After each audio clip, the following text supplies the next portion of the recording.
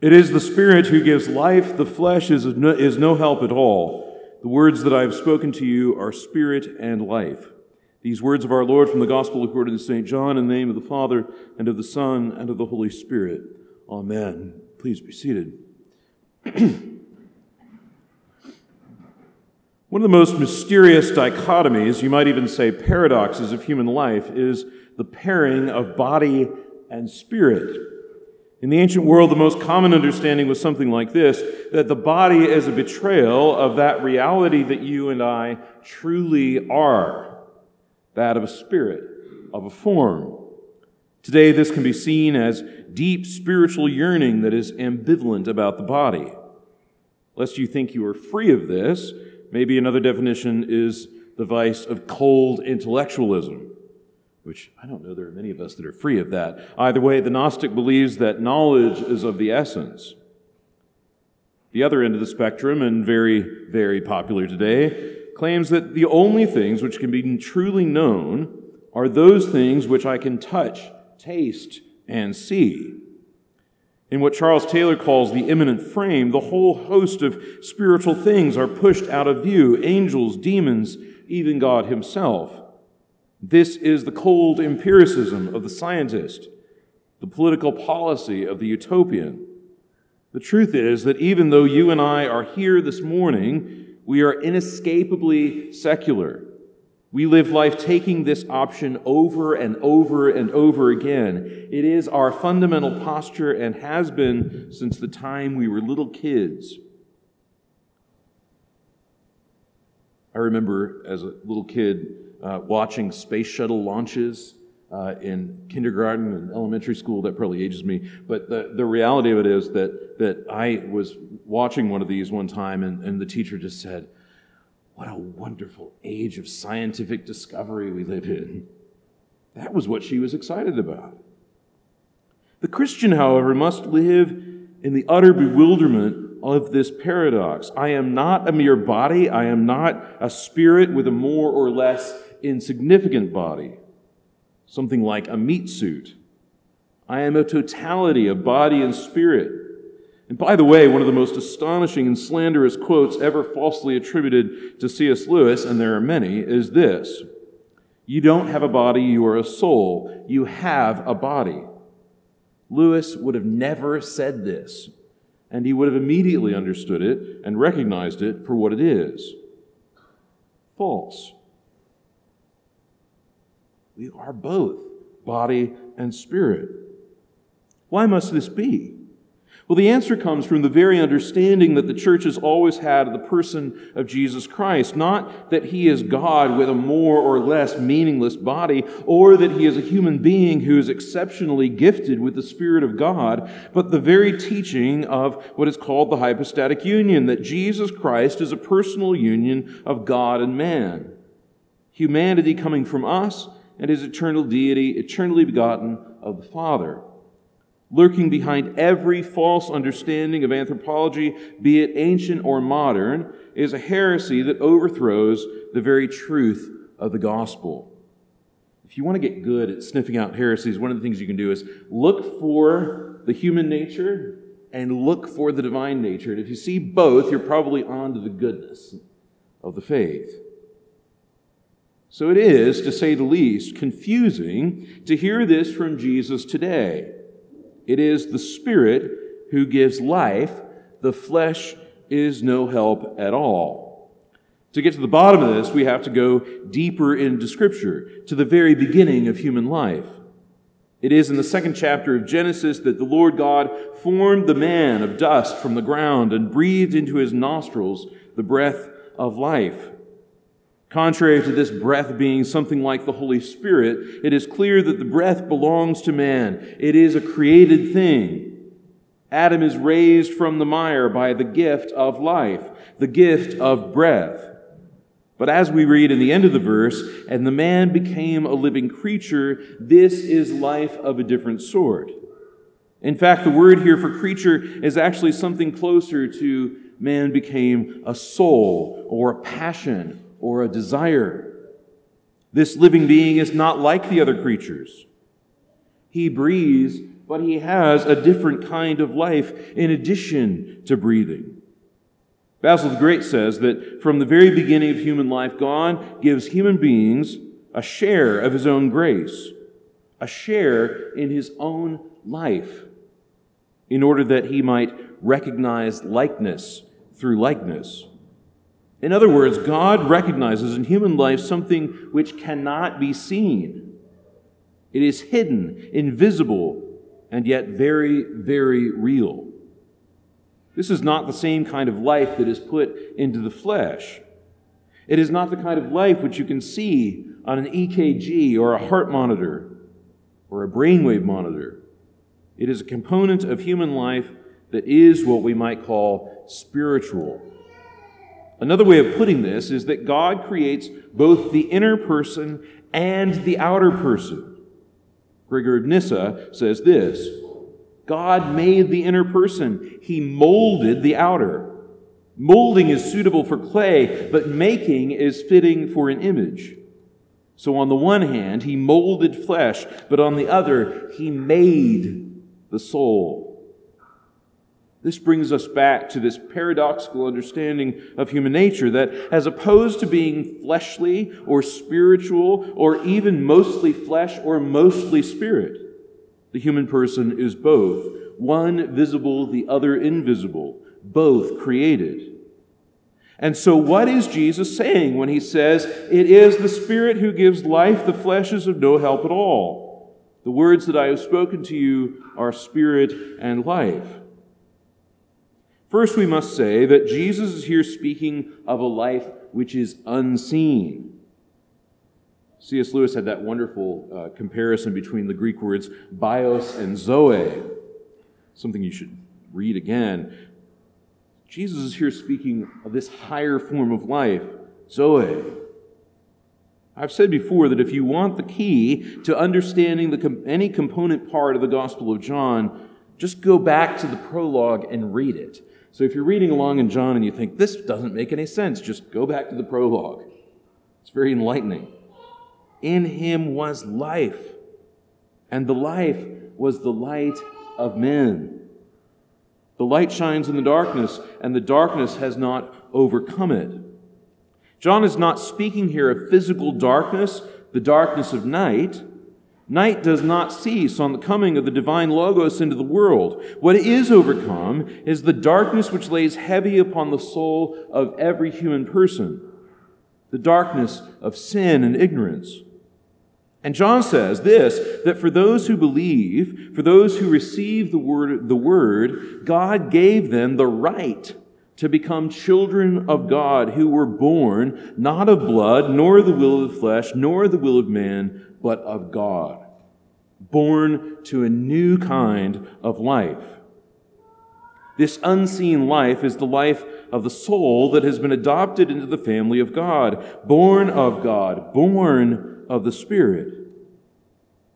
The apostles in the 20th chapter of the Gospel of John received the gift of the Holy Spirit by the very breath of Jesus. Still today, in some baptismal liturgies, the priest blows in the face of the newly baptized. It's kind of one of those neat things where there's two meanings. There's both the spiritual meaning and the physical meaning. The spiritual meaning is breathing new life into you by the Holy Spirit. The physical meaning is this: kid, you can open your eyes now. You're not underwater anymore. So as soon as you blow into that child's face, they go, this human being has been born to new life, but first has been buried with Christ, becoming dead to sin, to be raised to this new life of grace. Why we should say that the life in the body is a real life, we should say even more that a life that is merely bodily is not actually even human. We should say that life in the body with a living soul is human, but is it redeemed? Is it enlightened? Is it graced with the benefits of adoption by grace? No. Second, we must not be quick to take this exchange with the disciples out of context. It is, after all, the end of John chapter 6. the so-called bread of life discourse. This discourse follows Jesus' rendering of the feeding of the 5,000 at the beginning of the chapter. Upon gathering up fragments of bread, the people demand to make Jesus king by force. Amazing how that happens. Because they were hungry an hour before and are hungry no more, they demand that Jesus become king. And you and I know that this is a very true thing to say. At the end of the day, we human beings demand bread more than any other thing. Give me half a pound of brisket, some bread, and some pickles, and I will want to make you my king. Something happens in me when I become hungry. I become an irrational monster. Hunger turns our bodies into our masters. We become captive to what we can see, what we can feel. And Jesus knows this. He says to the disciples, "Truly, truly, I say to you, you are seeking me not because you saw the signs, but because you ate your fill of the loaves." They are captive to the life of bios. And this is often asked of the church, why haven't you Christians solved global hunger yet? You've had 2,000 years. What's wrong with you? What's the matter with you? And it's a good question, but it's not the central question. It's not the central question because there is a hunger much deeper than a hunger for food. It is the hunger of the soul that wanders in darkness, the hunger of the soul that seeks out true life but does so apart from God. I think often the reason we don't understand this mystery of adoption to new life is that we don't understand the pain of being an orphan. Is anyone in here an orphan? Some of you may be. But Jesus speaks of a different kind of food that endures to eternal life, food which the Son of Man will give, namely himself. I am the bread of life. Jesus says, "Whoever comes to me shall not hunger, and whoever believes in me shall never thirst." And this cannot be taken in a literal manner. I still thirst. I still hunger. I still get grouchy if I haven't had my coffee in the morning. But it also cannot be taken in an entirely symbolic manner either. And this is what kicks off this dispute in the gospel reading today. How can this man give us his flesh to eat?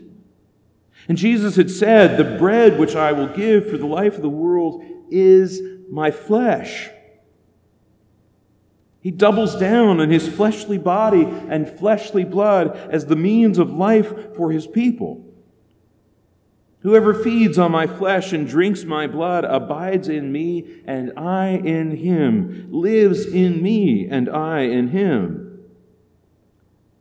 And this is where I must recall you back to what was said before.